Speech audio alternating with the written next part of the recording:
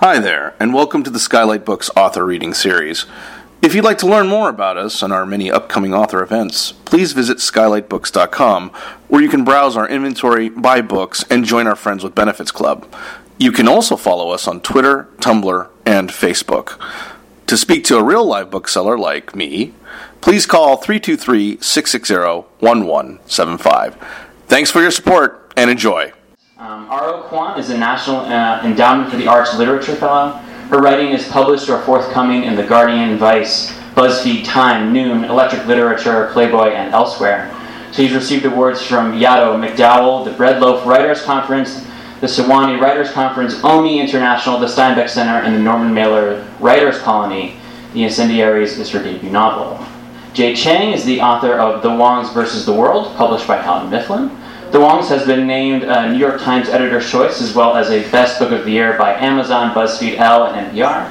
Was awarded the VCU Cable First Novelist Prize, and the novel will be published in 12 countries and has been called a story of fierce pride, fierce anger, and even fiercer love. The Incendiaries is a fractured love story, a tale of grief, and an examination of religious extremism.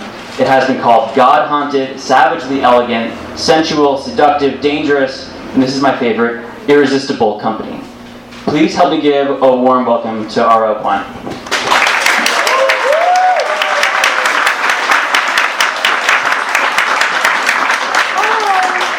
Hello, I'm so glad and excited to be here. Thank you for coming, and thank you to Skylight for hosting tonight's event, and for the vital work you do as booksellers. Writers have you to thank for so much. I'm just so grateful. And it's especially meaningful for me to be here since I grew up in the LA area in Cerritos. My family's here, and it'll be the first time they've heard me read from my book. And it means a lot to me to get to be up here with Jake Chang, who's an old friend. We met 9 years ago, right? I think 9 years ago at a writer's conference. 8 years ago. Just 8 years ago at a writer's conference in Squaw Valley. And her novel is prodigious, and if you haven't read it yet, you should buy it here today. So I'm going to read from The Incendiaries. It's my first novel, and it's about a Korean-American woman, Phoebe Lin, who's pulled into a radical group that turns out to be a cult with enigmatic ties to North Korea. The cult eventually bombs 5 U.S. abortion clinics, healthcare clinics, in the name of faith. When several bystanders die, she disappears. So I worked on this novel for 10 years, which means I've attended a lot of parties and whatnot at which people ask what I do. And I'd say I write, I'm working on a novel, and they'd ask what it's about. So I tell them what I just said, and the most common follow-up question by far has been, is your novel autobiographical? Which I found to be funny, weird, and extremely confusing. I think they're all asking if I'm a domestic terrorist. A friend said I should just start saying, I'm no longer at liberty to talk about that, but I never really tried that out. But the short answer is no. I haven't blown up any buildings. But there's a longer possible answer about what obsessions and losses led to the book, so I thought I'd touch on those briefly before reading a little from it. The novel does draw on my own background as a formerly zealous evangelizing Christian. Until I was 17 and stopped believing, my life plan was to become a preacher or missionary, or maybe a religious recluse. I've long since left the faith behind, but often still find the loss to be as fresh as though it happened a few days ago. And I know a lot of people, including me, are justifiably sick of being asked to empathize with the ideologues and bigots who want us dead, our rights taken, our bodies claimed as theirs. But some anti-choice dogmatists truly do believe they're doing good, some terrorists even. Rigorously agnostic though I am, actively progressive as I strive to be, I can't quite forget the God-crazed girl I once was, the fanatic who truly did believe that life starts at conception, who, believing this, could have prioritized the rights of unborn fetuses, even over those of living women. So in The Incendiaries, I was drawn to bridging imaginative chasms between rational and fanatic worldviews. I can't understand them, is what people often say about faith-motivated terrorists, and I hope to give some insight into how people can bring themselves to commit violent acts in the name of God, which, in some cases, is in the name of love. In addition, I have distant family members I've never met who live or lived in North Korea and who I'll probably never meet. For a while, to try to fill that hole in knowledge, that longing, I kept reading accounts of North Korea. What little information that makes it out, though, is so incomplete. Eventually, I became interested in exploring this gap. But in writing about North Korea, I didn't want to make any claims about a place I've never been able to visit, and that so few people see. My mother once asked me to promise that I wouldn't even try visiting. She believes that since I'm a solo-born Korean American, it would be too dangerous. Instead, even as I gave a North Korean pass to the novel's cult leader, John Liu, I hoped to explore some of the vast gaps in knowledge about the country, and to dwell imaginatively in that place of unknowing. The sections I'll read are told from John Liu's point of view, and they span about 2 years of his life. In the book, they're fragmented throughout in very short chapters, but here I've pulled some of them together. 1. Once John Liu left Noxhurst, halfway through his last term of college, he drifted until he ended up in Yenji, China. In this city, adjacent to North Korea, he began working with an activist group that smuggled Korean refugees toward asylum in Seoul. He'd found his life's work, he thought. Instead, he was kidnapped by North Korean agents, spirited across the border, and thrown into a prison camp outside of Pyongyang. In the stories he later told the group, he said the Gulag brutalities were bad enough, but at least they'd been expected. What astonished him was the allegiance his fellow inmates showed toward the lunatic despot whose policies had installed them in their cells. They'd been jailed because, they'd splashed a drop of tea on his newsprint portrait. A neighbor claimed to have overheard them whistling a South Korean pop song. Punished for absurdities, they still maintained that the beloved sovereign, a divine being, couldn't be to blame. At first, he assumed this was lip service, the prisoners afraid to say otherwise. But then, he thought of the refugees he'd met in Yenji, how they talked of loving the God they'd fled. They attributed the regime's troubles to anyone but the sole person in charge. A month into John Liu's time in the Gulag, prison guards held an optional foot race, the prize a framed icon of the despot. In the confusion, those who fell were trampled. One child died of a broken spine. Through howls of pain, he shouted hosannas for his Lord. They weren't lying, the poor fools. They believed in the man as one might believe in Jesus Christ. Some people needed leading. In or out of the Gulag, they craved faith. But think if the tyrant had been as upright as his disciples trusted him to be, the heights he'd have achieved if he loved them. If, John Liu thought, until his idea began. 2. 3 months into his captivity, John Liu was shoved in the back of a truck, driven from the Gulag to the frozen riverbank, and told to cross to China. He hesitated. A guard raised his gun, hit him with its butt. Bleeding from his temple, John Liu started walking. It was early March. Thin lines fissured the river's ice.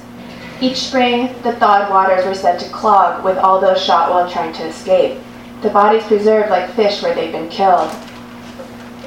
Behind him, a guard laughed. If they didn't shoot him, they'd watch him plunge through ice and drown. He tried the next step. Spindrift, lifted, fell. Inhale, exhale. His nerves stretched, a net to span the width of ice dividing him from the rest of his life. Filaments glittered, straining with his weight. China stood prismatic on the opposite side. He let out a long breath. His soul was blowing loose, but he inhaled. He pulled it back in. There was no being afraid. He walked on water with each step. The ice cracked. He held still. Try to live. Take a step again. 3. The fall he returned to Noxhurst. John Liu established a habit of paying morning visits to the graves on Hillcock Street. The churchyard gates opened at dawn. He went in to keep his vigil. Tall lindens stood bare, stripped by the cold, but still they raised their limbs in hallelujah. He walked about. He examined memorial inscriptions, the etched, once-loved names fading. Frost burned his feet. Winter softened into spring, and mossed obelisks pointed on high. In the estival heat, he set his back against the cold stone of a tomb. He plucked a honeysuckle stalk sprouting from what had once been men. He sipped its bit of juice. In time, lying in the dirt, he too might nourish future pilgrims. If he had one petition for himself, it was this, that he be made useful. But he was learning to be patient. His plan stood intelligible to him, lucid as a vision. If asked before the Gulag how a revelation might look, a heraldic blaze of light would have come to mind, the flap and gust of gale-force wind. his own dazzled, indisputable rip in the fabric of the usual. Instead, he had this, a plan, his chance. He lifted his face. Through linden branches, blue lozenges flashed like prizes he could reach up to have. His personal ambitions, though, no longer signified. He was thinking of mankind. In the months to come, when his group asked about his first revelation, he'd explain it had arrived at the shock of recognition. Yes, he thought, this was it. He'd been waiting. In fact, he said to his group, I felt like this when I first heard of you. For Noxers, though, his group said. Of all the places he could have gone after Yenji, why had he returned here to his old college town? But Jalniel saw no need to indulge such questions. He'd had his troubles, it was true. The night he first left Noxers, he'd imagined he'd never return. I've since learned, he might have said, that nothing energizes like humiliation. It had rained his first day out of the gulag, the lines slanting like marionette strings. In each breath he inhaled, he heard the call of the dying Christ. But none of this merited saying. It would be weak to tell too much, to explain. It could mislead. The Lord eludes the why. To insist is also a slight. Give me, we plead, testing him. In pursuit we misprize. Lord, increase my bewilderment, they'd do well to ask. Instead, he told them he had been called back to Noxers, God wanting him here. Just as he wants all of you, he said, looking in turn at his disciples' upturned faces. 5. He loved to think of heaven, he said. Think of the psalmist's plea, his love song. Whither shall I escape from thy spirit, he'd asked, knowing there's no escaping him. While they lived on earth, they might still hide beneath the flesh, but dying they'd be given up naked to the light. That's all death is, he said. It's an unveiling. In time they'd show like flares. 6. If he could, he'd admit that at times it wasn't simple. They'd pledged to fight in the service of the living God, and he'd learned to accept that faith is not a gift. It is not the object you receive intact at once by putting out a hand. Though long streamers of sunlight might fawn at his feet, faith came as the hard-won reward, battle spoils he wrested from the heaped debris. The wars to come would be a divine healing, in which the pure would not be killed. Thank you.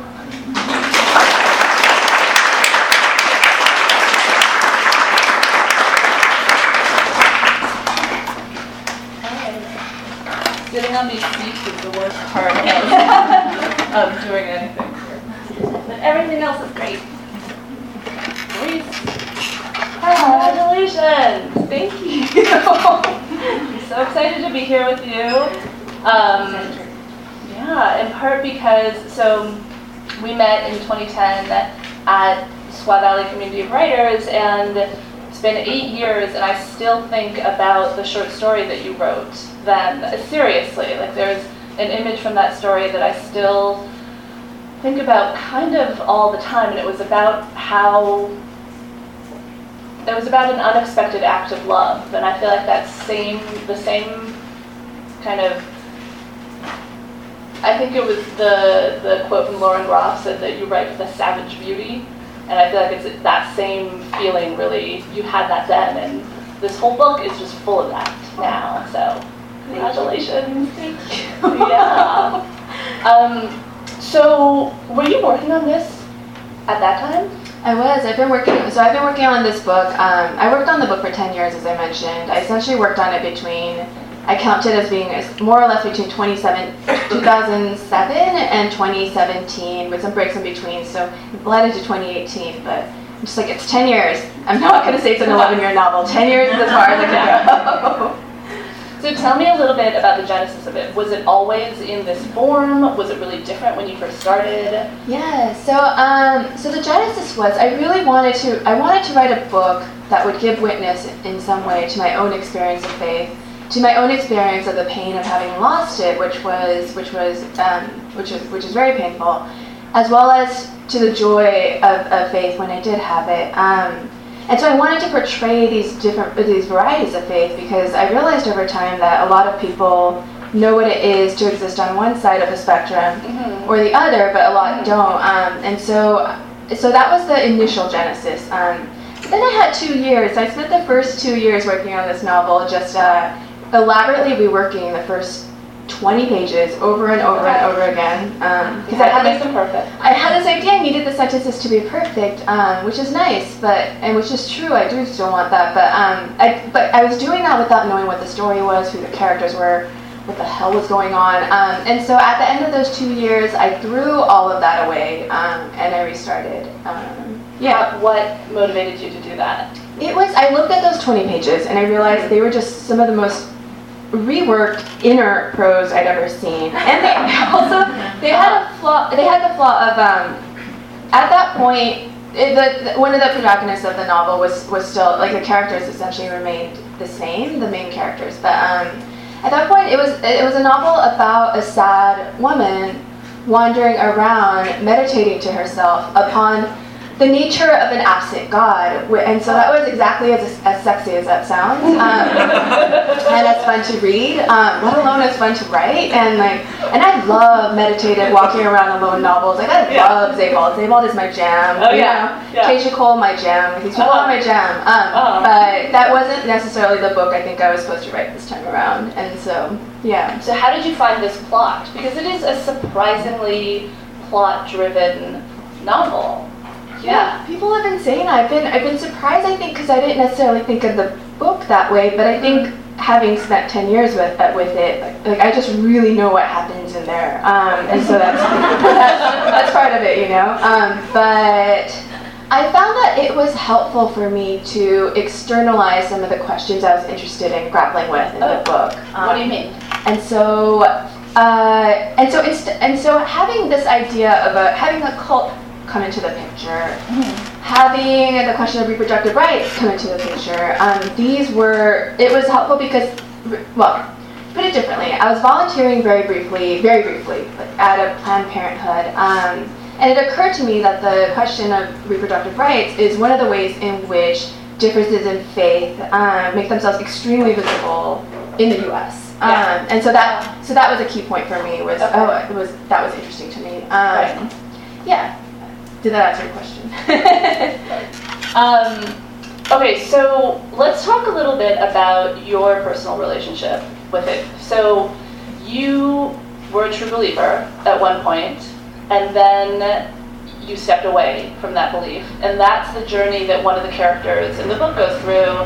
And I'm very interested in belief and how people find it and how it feels, but I'm someone who honestly has never really had any religious belief of any sort, even a tiny bit, right? So I've only ever thought about it intellectually. And hearing you, or reading your words about the loss of belief, it was so beautiful and it surprised me in so many ways. And it did occur to me that, like, you really couldn't have written that without truly knowing it. You know, so I'm curious about, so you were 17 when that happened. How much has that loss stayed with you all of this time? It has in a lot of ways, and I think, it was a profound loss. When I try to explain the difference, because, you know, at this point, most of my friends in San Francisco, which is where I live, have been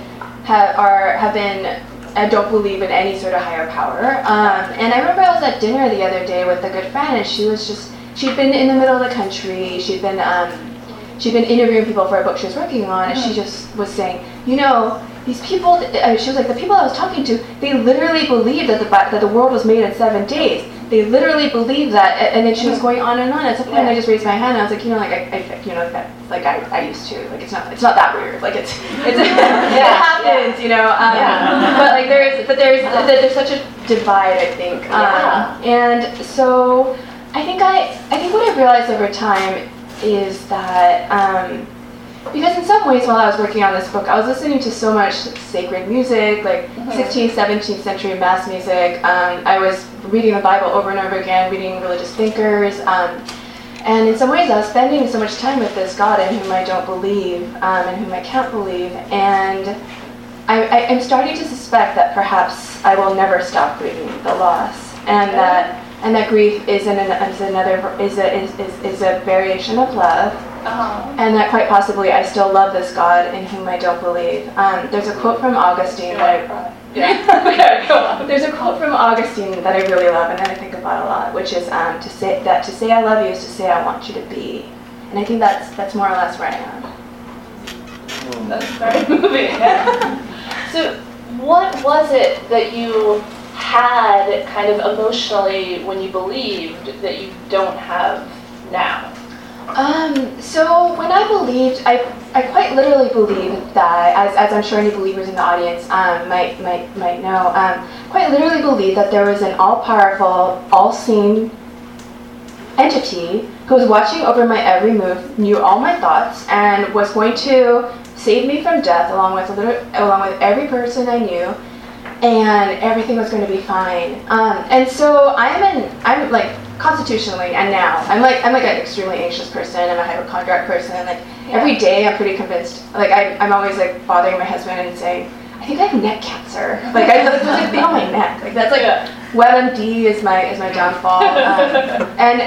But when I believed in God, that kind of anxiety didn't necessarily have to exist because I believed that things would work out, which is not something I believe anymore. I don't think things will necessarily work out. I don't think that there's any sort of reason for us to be here.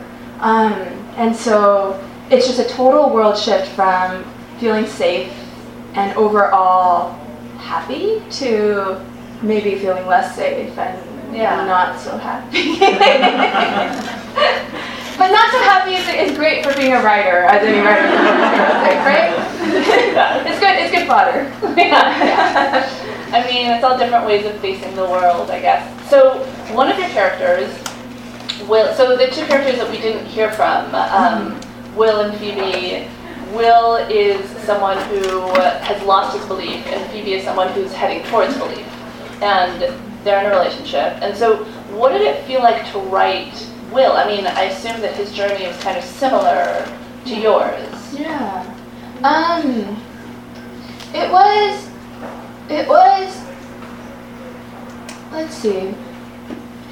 The thing about all the main characters, so there's sort of three main characters who kind of take turns telling the story of the novel. Kind of. There's sort of it's only partially, but all of them, I love all of them, and they all do what many would consider to be reprehensible things, possibly unforgivable things. And so that was interesting, was writing characters who, I am not a top-down writer, and so I don't go into a book thinking like, this will be the story, these will be the characters. I go into the book thinking, I have no idea what I'm doing, I'm just following the logic of the sentences. Yeah. And so, it was just a process of following the characters, following the language, seeing what was going to happen next, and then revising that 1,000 more times. But was it strange, like, was it hard to see your own journey in someone else's life, you know? That's such a good question. No one's asked that. It wasn't hard in that I going back to that original impulse I had of wanting to give witness to this experience that I had. Yeah. I wanted to get it as right as I could. I so badly wanted to convey what it was like, because that was one of the things about losing my faith while in Cerritos, which is where I grew up. It's a predominantly, for those of you who don't know, it's a predominantly Asian town. It's a predominantly Asian high school, and predominantly Korean American at that, which is what I am. And so almost everyone I knew, almost all my friends and family, were devout believers, devout Christians. And so to have lost my faith while I was in high school meant that I felt desperately alone, like as alone as I've ever felt. And it wasn't just that I couldn't find my experience reflected in the people around me, but I also couldn't find it in books, which felt brutal because, I mean, I think as like bookish, introverted teenagers, like one is used to feeling sort of misunderstood by the world around you, but like you find solace, you find companionship in books. And so I desperately wanted to write a book for the 17-year-old girl I was then to help her feel less alone. Yeah. Well, I'm just going to read a couple of the lines that you wrote that I really kind of broke my heart about how alone Will felt when at one point he said, it felt as though, having lost the infinite, he couldn't waste what little time he had. And then later he says, he hears the church bells sing, but not to him. It was so moving. So do you feel like writing has replaced religion at all? No, I think Not in terms of, it doesn't give me that kind of all-encompassing solace that religion did. And by and large, as I'm sure you know, as I'm sure the writers in the room you know, like, I mean, by and large, writing doesn't give much solace, period. Which is sort of a... It sometimes gives other people solace, I guess. But there are times when, I will say though, that said, writing at this point is quite possibly the greatest joy I know. When it's going well, which is the key footnote. But when it's going well, when I'm deep in the writing, I forget all sense of who I am. Like, I forget I lose all sense of an I lose my ego, and I exist in what amounts to what feels like a very pure place of just caring about the syllables, caring about the language, trying to get things right. And when I'm there, I'm so happy. It's just that's not a sustainable state. Yeah. But at least you can get there. I mean, that is... Yeah. Every now and then, yeah. Let's talk about cult leaders a little bit. So what really struck me is, and I'm so glad that it was in the part that you read, but it really struck me that John Leal,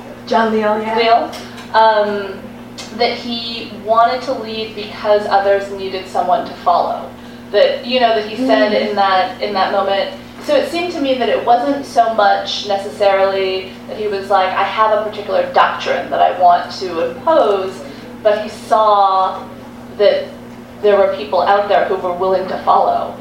And can you tell me a little bit about how you kind of conceived of this particular cult and, you know, how you decided on parameters of it?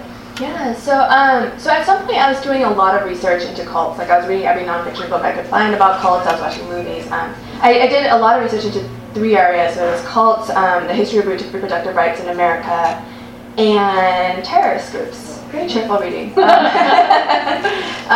then I stopped. Like, at a certain point I just stopped and I tried to forget everything I learned because I so wanted this cult to be John Leal's own cult. I didn't want it to be too intimately based on any other cult that had been out there. I wanted to arise organically out of his own obsessions, his own losses, his own history.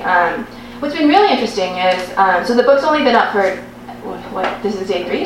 Goodness gracious, okay. But there are advanced copies that are sent out early to a lot of readers and reviewers. And so I've been hearing from people since like January about this book who've been reading it, and a question that often comes up is like people will say, hey, you know, this cult like super reminds me of the Moonies, or like it reminds me of the People's Choir, or like so I think people have like brought up like 10 different cults that they're like, is it based on this cult? Yeah. And each time it's just like, no, it wasn't. But I think that quite possibly, at least from my reading, I hate generalizing, but quite possibly a lot of cults have more in common than they don't, in terms of the power dynamics at play, in terms of how you get people to believe in you, how you get people to follow you so blindly and so recklessly. Yeah. So if one were to start a cult, what would be the what do you think you need? What really makes people follow? I think one thing that cults peddle and that cult leaders peddle is certainty. And certainty can be so seductive, I think, especially to people who don't feel a lot of certainty about their lives, about the world. And people have been asking, you know, cults seem particularly, like, people are talking more even about cults in the past year or two than they used to. Yeah. And I wonder if, I mean, I don't like generalizing, but part of what I find to be, I mean, so many things. One of the 3,000 things that I object to about 45 is that he peddles uncertainties himself. He loves saying things with great certainty that he doesn't have any basis for. But I think there are a lot of people who find this to be appealing and who find this to be, very seductive. And so, if you want to be a cult leader, act very certain of yourself. Act very sure of yourself. That'd be my number one tip, but I haven't tried, so we'll see. I think that's a good tip. So, not only have people been talking a lot about cults recently, I feel like people have also been talking a lot about like con artists and scammers recently. Oh yeah. Right? And in a way, I mean, that is also kind of what a cult leader is. But I thought it was really interesting that in your book, I mean, they all, in a way, are like running different variations of cons on each other, right? Like everyone has a different kind of front. And I actually especially loved one of the characters works at a restaurant, and it's owned by, it's an Italian restaurant, but it's owned by a guy who's not Italian. But I love the dialogue that you wrote for that guy. He says at one point, the owner of the restaurant says, "If anyone asks, I piss Sicilian sunlight. I shit big beautiful oranges." And I love that happens like while they're talking about a loss of belief, like that sense that we're all kind of peddling some kind of gospel. It was really interesting. Is that, I don't know, do you think that's true of people, or is that just like true of your characters? I don't know that that's true. Again, I hesitate to make generalizations about people at large. I think I have an allergy to certainty myself. I think having left a world of great certainty, I tend to be very suspicious of I tend to be suspicious of my own certainties. So much so that I'm even suspicious of if I'm right to be suspicious of certainty. You know, but I think having the novel be set in college is just part of what was interesting to me about having the characters be in college. College is such a liminal time when people are in a state of flux. A lot of people are trying to figure out who they are. They might be changing who they are. They're away from in a lot of cases, people are away from the family and friends who knew a previous version of you. And so in those ways, I found it to be a rich way to explore the differences and the cracks between the stories we tell about ourselves and who we might be underneath those stories. Yeah. I feel like in a way that's what novels are, right? They're showing people like what the characters for public facade and then their private lives. I feel like that's why so many people read, is to kind of like delve into the private lives of people. Yeah, that's really beautiful. Okay, so the two college-age characters, Will and Phoebe. Phoebe is a Korean-American woman. Will is a white man from, I forget where he's actually from now. He's from, everyone from Cerritos will think this is weird or I don't know what you think, but he's from a town called Carmenita. Okay. Which I named after a street in my hometown because I love it. I like the word. I don't know. I like the word. So. Yeah. So you write actually mostly from Will's perspective. How did that feel? Like, did you have to? There's so much talk right now about who gets to tell what stories. How we put ourselves in the minds of characters who do not have different lived experiences from us. And I feel like, there's a sense that white writers often feel like the characters that they write are don't need further examination. Like their race doesn't need to be further examined because they just are what they are. Whereas they think that other, Asian characters, Black characters, etc., that their race needs to become a larger issue. Did you? What was your thinking around that? And tell me a little bit about the decision to write from Will's voice. Yeah. So as I said, the book originally began with Phoebe talking and I thought the whole book would be told from her point of view. But something I realized at that 2-year mark was that spending time with her for the entire length of the novel was a very claustrophobic place to be. She's going through great extremes of she loses. I mean, I'm not giving anything away. She loses her mother. She loses her whole idea of herself, who she thought she was going to be in terms of her professional ambitions. And then she joins a cult.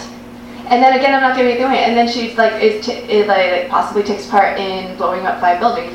This is a lot to have happen to a person over the course of a novel. And so I found that just stepping aside a little and having Will, this man who loves her, tell a lot of the story, freed up a lot of space for me. It gave me a lot more options in terms of how I could tell the story. I thought a lot about The Great Gatsby by Fitzgerald, which is not told by a central character. It's told by Nick Carraway, who's not intricately involved in the lives of the people who are going through the most drama. And there are other examples of books like that. So that was how that happened. And in terms of writing other books, I do have, I am on the side of we can do anything as writers, as fiction writers, but we better do it really, really well, especially when the stakes are, especially when it comes to telling the stories of more marginalized people. On the flip side, I feel as though, man, like, women can write men. You know, we live in the white patriarchy. Like, women can write. Studying them. We're studying them. We're like super experts on like. Women can write men. I think people of color can write white people. Like, I think we're enmeshed in a world in which, to put it differently, I didn't read my first Korean American fiction until I was out of college because there was so little being published at the time, and it was so revelatory for me to come across my first Korean American writers and to see that aspect of myself on the page. Because I'd grown up like loving, and I still love, like, I love Henry James, I love Edith Wharton, like I love Tolstoy, you know, like all these people, but they all write worlds in which I just do not exist. And there's something so strange about, for all your life, loving an art form in which you physically cannot exist. And so yeah. Does that answer your question? So who were the first Korean American writers that you came across? They were Chang Riley and Alexander Chee were the first two. Yeah. Good one. I know. Yeah, and now there's so many more. I think that's so exciting about publishing and about literary fiction these days. This summer there's just like a bonanza of first-time Asian American writers. Like it's awesome. Someone standing right There's there. one right there, Asia. Her first novel is The Ensemble, and it's rad as hell. You should buy it too. Yeah. So, have you thought about sort of how different it is kind of with this book coming out now versus, let's say you had managed to finish it in 2 years or 3 years? It was kind of a different world. Yeah. I mean, it was, you know. I mean, Obama was president. Can you believe that? Obama was president. I know. There was a time, man. There was a time. It happened. But still, a lot of the tensions and it wasn't an entirely different country in any way, shape, or form. And so people have been asking, you know, because so there are like cults, there are reproductive rights, there are extremists, there are buildings being blown up, and people have been asking, like, how did you write such a novel that seems to be like so reflective of the headlines right now? It's like, well, I've been working on it for 10 years, so like I really wasn't trying to like go after the headlines. But I think a lot of the questions and a lot of the conflicts were very much still in the air 10 years ago when I started this book. 20 years ago, I don't know, you know. I think they're just part of what our country is and has been. Yeah. Well, do you know, it's interesting. I feel like reading the way that you write John Liao's, I don't know why I have such a hard time saying his last name, in words, it really reminded me of early American preachers, you know? Like that old short story, The Devil and Daniel Webster, like that kind of like American fire and brimstone persuasiveness. Yeah, so I guess like all of these push-pulls, have kind of like always been part of this country. Yeah. I mean, when did you start to realize that what you were dealing with was like a larger thing, you know? Do you mean in terms of like a larger thing in terms of the topics being explored? Yeah. Or that it wasn't just sort of like things that you were struggling with in your own life?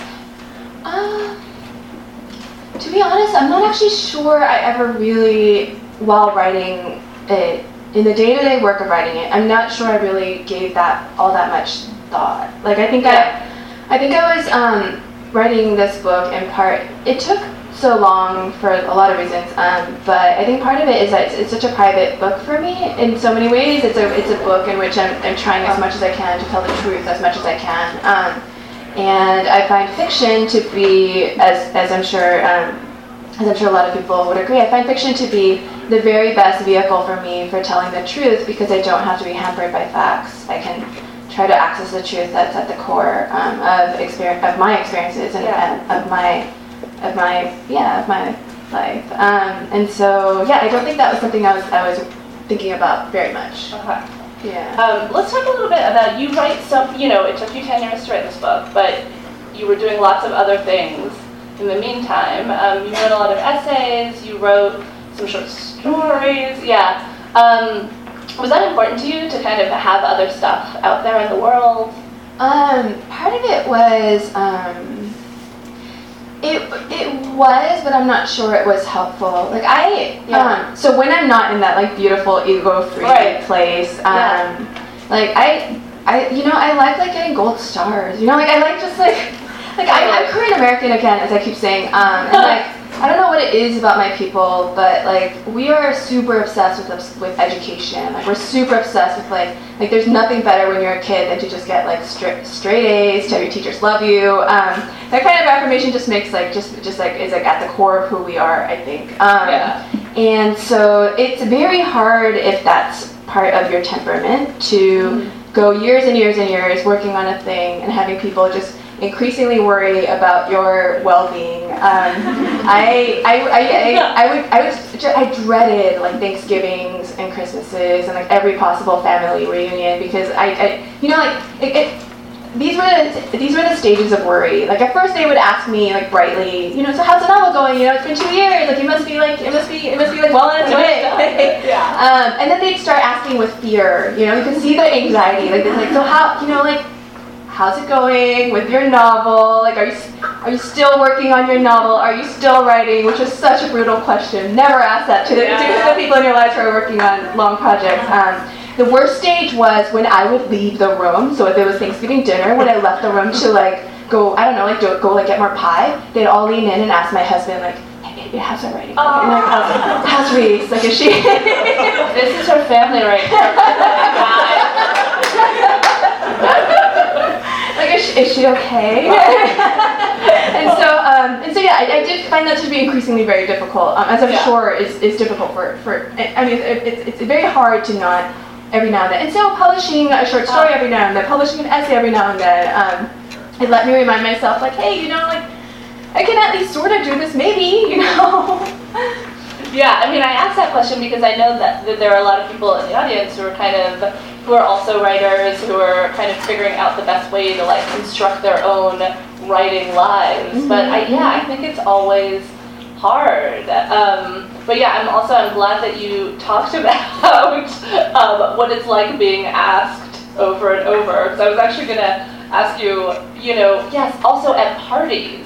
Not with family, but just with friends. When people, especially when people who aren't writers, know that you've been writing for so long, that is really the worst, isn't it? Yeah, it really is. And I live in San Francisco. I love San Francisco. There's a lot that's great about San Francisco, but it is kind of a one company town.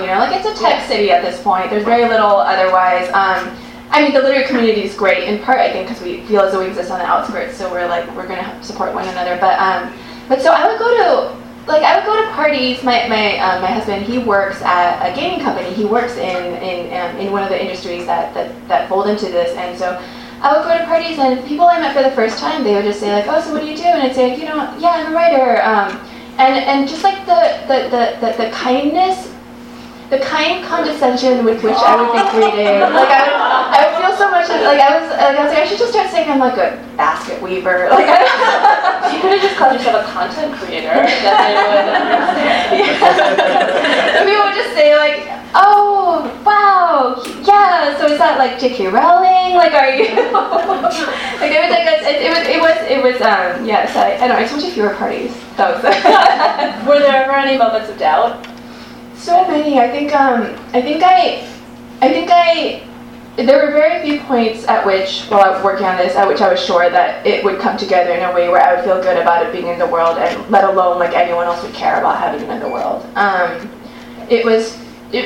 Yeah. So through most of that time, I think what kept me going was I really love language. I really love sentences. I can spend all day revising 2 sentences over and over and over again. I'm obsessed with punctuation. Punctuation is the shit, man. Semicolons, colons, there's so much you could do with them. But so if I was just hanging out at that molecular level, just hanging out with the language, with the commas, with the individual letters of the alphabet, then I didn't have space to worry about my larger purpose in life and what I was doing. I could just hang out deep in there. It was when I was away from that the doubt was going to creep all the way back in. So it's the words themselves. Yeah. Kept you going. Yeah. So I was thinking maybe we could start to open it up to questions. I feel like there's so many people here who have known you at various phases in your life that there are probably a lot of questions, though I also still have more. But anybody? Questions for R.O. Kwon? Actually, that's one of my questions. How did you decide on the initials instead of? Yeah, it's a little complicated. It's because so I go by Reese generally. Anyone who knows me calls me Reese. But that's a nickname. And my legal name is Teresa, which I never use except for legal purposes. And I think I in part don't like it because it's such a deeply Catholic name. And so I think part of losing my faith around that time was when I wanted a different sort of like self. And so Reese is a nickname. So I didn't want to publish under this random ass nickname that I picked when I was 17, or like that my friends found for me. And then Ogyong, I would have loved to publish under my middle name, Ogyong, which is my Korean name. But Ogyong is very hard to pronounce for non-Koreans. It's essentially impossible for most people. Okay. And so I was just imagining like hearing my name be mispronounced over and over again, and like how good that would feel. Yeah. And so I just thought it'd get simple. R.O. Yeah. These are good initials. R.O. Kwon. Any questions? Audience? Yes? I relate so much to your love of language and obsession with punctuation and grammar. I'm just curious as to if you can pinpoint maybe where that came from for you. Yeah. So this is my friend Julia, who was my best childhood friend.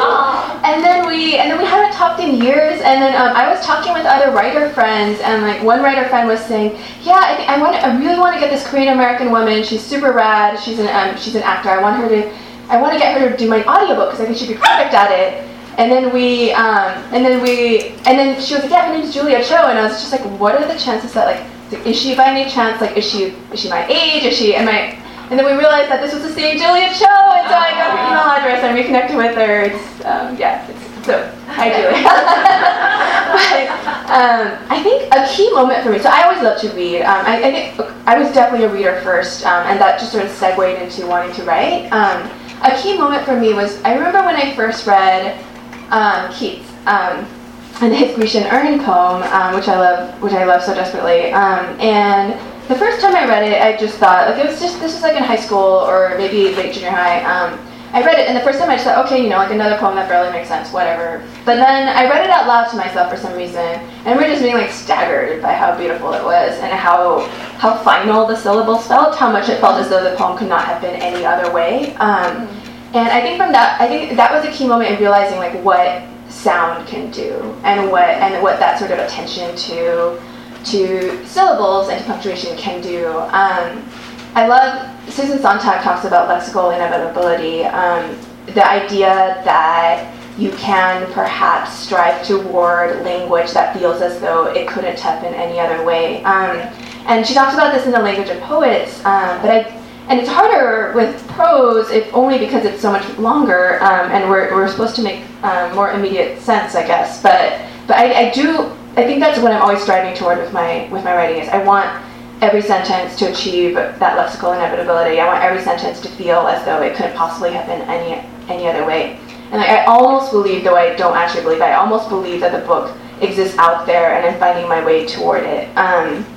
And I act as though that's the case, even though I don't quite believe it. But so the book only felt finished for me, or as close to finished as I could get it, when I could open the book at random, look at a line, and not want to tear everything all apart all over again. And so 10 years, Do you read it out loud as you're working on it? I did a lot, especially toward the end. I recorded myself multiple times. The entire manuscript? With the entire book, which is not fun. Wow, that's a lot. I did, because I found that was a really useful way to defamiliarize a text for myself, and to just like a different way entirely of looking at it. Because I find that even changing the font drastically changes the words on the page for me. Yeah, like I write in a 10-point font because it's kind of small. Like it doesn't let me But the minute I enlarge it to a 12-point font, like I see all these errors and like all these problems that weren't there before. I just had an interview with the Chicago Review of Books, and I said so much about Garamond that they titled the piece, "R.O. Kwon does not trust Garamond, and neither should you." And so Garamond, for those of you who use it, Garamond? Okay, Garamond is like the classically elegant, beautiful font, right? Like you look at it, you're like, man, this is some lovely visually.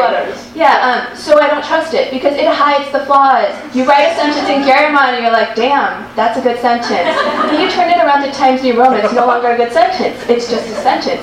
And so I like Times New Roman because it's a little ugly and it doesn't trick me into believing that something is. The whole thing in Comic Sans, then you're smart to write it all. That's too much. I don't have the fortitude for that. Any other questions? Yes. You had mentioned that 10 years is a long time to write. Did you change over the course of that 10 years, and did that affect the writing and the story in any way? Yeah, Did everyone hear that? Oh. 10 years is a long time. Did you change over the course of that time? And did it affect the story? I certainly did, and I was very worried about that year after year as the years piled up. I was worried about how much I was changing, not just as a person, but in my own preferences. My own preferences about language and my own preferences about what I wanted a book to be. But I found that I didn't really have to worry too much about it, or I found that like the book kept keeping up with me, or maybe to put it differently, maybe I kept making the book keep up with me, or I was keeping up the book, or I don't know. There was somebody was keeping up with somebody, and so it didn't. I think it's not something I would worry too much about the next time around. Which I've been working on my next book for 2 years already, and I just like really wanted to take like a super chill 6 years. And like that chill. But we'll see. Nice. Anyone else? Questions? Yes. Stylistic question.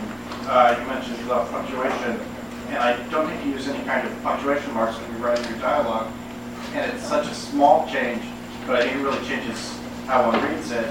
What's your thinking on that? And do you feel that aligns you with other writers who kind of made changes to such kind of fundamental issues?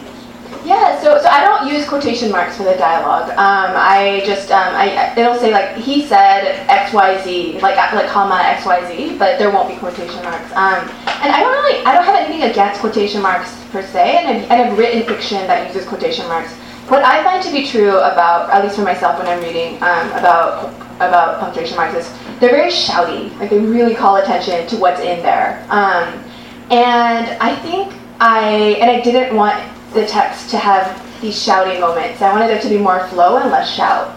And so that was why I kept putting quotation marks in, taking them out, putting them in, taking them out, and I ended up pretty strongly on the side of no quotation marks. We'll see if this continues. I actually really love what the French do, like with their there's that like big dash in the it's so beautiful. It is. It seems so just cooler. It's just like there. But it's only on one side. It's not bracketing both sides. Yeah. I've been wondering if I should just maybe you go should. French. Why not? Was it always first person? It was mostly first person. It's mostly first person. It was pretty much, although I switched it back to third and back to first. I don't even know how many times. At this point, it's a running joke in my household, and that like my husband will come home and I'll just be like, I had this gigantic revelation. Like I understand so much about this book. I had this big change, and he's just like. You switch to third person again. Like that's a big change right now. And so I do that over and over again. But I find that I really like first person. I like that it feels so much more, because it feels as though there's somebody, it could be somebody talking to you in some way or another. I find that third person is so much harder for me because I'm always just wondering like who is doing the talking here? Like what is the reason behind the story being told? And clearly like lots of people use third person in very powerful ways. But for me it's just, I find it to be a less natural way of writing. Well, that's interesting. So Phoebe's first person is told from Will's perspective, kind of. And it's later revealed, like how that happens. But how did you hit on that? I wanted the book to have a reason for existing, even within the confines of the world of the book. Oh. And so, in a lot of ways, the book is Will telling the story to himself and trying to understand what happened and trying to explain what happened to himself and the woman he loved, and so I didn't want to go outside the confines of what Will can either know or imagine about the other characters, and so that created a sort of natural limit to the text. Any other questions? Yes. I was wondering what are your feelings towards Korean as a language, and you find yourself sometimes sort of ambivalent between English and Korean? Okay. So my Korean is so I moved to the U.S. when I was 3, and so my Korean is just like it's functional, you know. Like I can get by with my parents and with my grandmother and I can get by, but I can read it, but very painstakingly. So it's like I speak other languages, and I would say that in terms of like reading fluency, it's like my 4th language, and so it's not a language in which I could ever consider writing.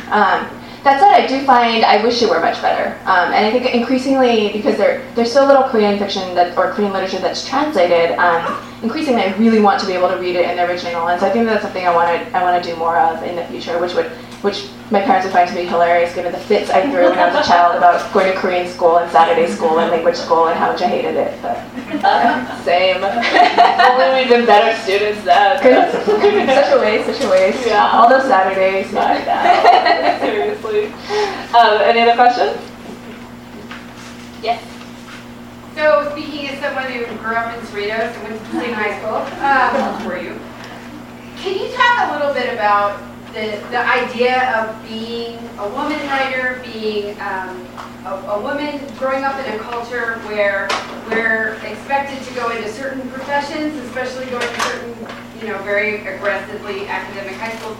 How did that impact your process, right? To become a writer as opposed to a lawyer or a doctor or an accountant or open your own business, the way that so many cultures now seem to be moving their kids in that direction towards something that's marketable. Yeah, so I was absurdly lucky in this sense, in that my parents, they really wanted me to get good grades and go to a good school. This was important to them. But other than that, they were like the chillest possible. They were just like, in terms of like what I would do with my life, they were like, we just want you to be happy, like do whatever you want. Like, you could be an artist, you can be a writer, you can do what you want. And so I think I freaked out with that amount of freedom. And in college, I became an econ major. I took all these like econometrics and finance classes. I hated every single inch of it. But I thought that I did think I had to I did think it was important to grow up to have a life in which like one could have like health insurance, just like really minor things like that. But I think. And then soon after college, I did go to grad school because I realized I was miserable without writing, and I was taking writing classes throughout college. So I think I didn't quite have that particular. I didn't have parents pushing me to be a lawyer or anything. It was actually, I remember I was working at this consulting firm right after college, and like 4 months in, I was so miserable. I was just like acutely miserable. And I remember I was standing in a grocery store complaining to my mother about how much I hated my life. And she was just like, why don't you go to grad school? Why don't you keep writing? You loved writing. And I remember like I was staring at some like soup cans. And I remember like the soup cans like took on more color all of a sudden. Like there was hope and life in the world again. Wait, and then so tell us a little bit about that journey. So then you applied for an MFA and went to... Yeah, so that was like in January, February of a year. And so for MFA applications, almost all of them were already, the deadlines had passed. But there was this one Brooklyn College, I was living in New York at the time, and there was a professor there, Michael Cunningham, whose work I was obsessed with. And so I thought, well, what the hell? Like, I'll just apply to this one school and see what happens. And then so I ended up going to that school, and it was. And how was that experience? It was, in so many ways, one of my Brooklyn College friends is here, but it was, in a lot of ways, it was so wonderful. I wasn't taking any goddamn, econ classes for one thing. I was just studying writing, I was just studying books, and so that was great. I also had, I think, I had preternaturally lovely professors. You hear a lot about MFA programs being incredibly competitive, about being about there being a lot of backstabbing, and they somehow did manage to create what felt like it felt like a community. It felt like we were supporting one another. I'm not saying it was perfect, like there were certainly problems, but I think I was lucky in my grad school experience. Like I just loved it, and yeah, I was spending so much of my time just thinking about books and words. It was so great. And is most of your writing community from your MFA program, or is it people that you've met since going to San Francisco, or? It's a giant mix. I think I've met a lot of people at writing conferences like you. So the writing conferences, and I do have a really wonderful writing group in San Francisco and in the Bay Area. The Bay Area, really, the literary community is very supportive in a lot of ways, and so it's from all over the place. Also the internet. I mean, I spend way too much time on social media, and in some ways I deeply wish I were out of my life. But in other ways, I have so many friendships that have been maintained and or started online that I don't think would have been possible without the hours and hours I put into Twitter. So if people are kind of looking for a writing community, what would you suggest? That's a really good question. Go to bookstores, go to readings. At least, I'm sure it's true here in the Bay Area. If I go to a bookstore for a reading, I'm almost guaranteed to run into at least one friend, several, if not 10. And it's also where I've made a lot of my writerly friends and literary friends and bookseller friends in the Bay Area is by going to bookstore readings. I really was, like, before these past few months, I really was kind of a recluse. I didn't go out very much. I had a rule that I could only, on weekdays, I could only go out for a social thing like one time. Like one weekday, and the rest of the time I would not go out, which makes it really fun as a partner, as you can imagine. But I spent a great deal of that limited amount of social time at bookstores, like going to readings and, yeah. Nice. Any other questions? Anyone? Yeah. So I have one. So, since you're writing about such like heavy issues like terrorism and the abortion clinic, did you ever worry that that your sort of intent would be misunderstood, that some people might think you're being sort of overly sympathetic or something like that in sort of the subject matter that you're writing about? Did you ever have to worry about that? Yeah, that's a really good question. I haven't worried too much about it yet, or rather, let me put it differently. I have so much I worry about that's not one of the like topmost worries. I'm like super worried there's a typo in there that I don't know about. Like that's like weighing on me every day. I'm super worried that I've like left someone out of the acknowledgements who was key, who was like my mentor, and somehow I just blanked and like left her off. I'm worried about so many things. That said, because it feels like such a private book, because it feels like a book that in some ways I wrote so much for myself and for this 17-year-old version of myself, I think I was so much less worried about, at least while I was writing about what an audience would think. Also, there is, of course, the shield of it's being fiction. Like it's fiction, I made it all up. It's not real. Characters, that means. Yeah. I think we have time for one last question, if anybody has one. No? All right. In that case, Ruth, thank you so much. Congratulations.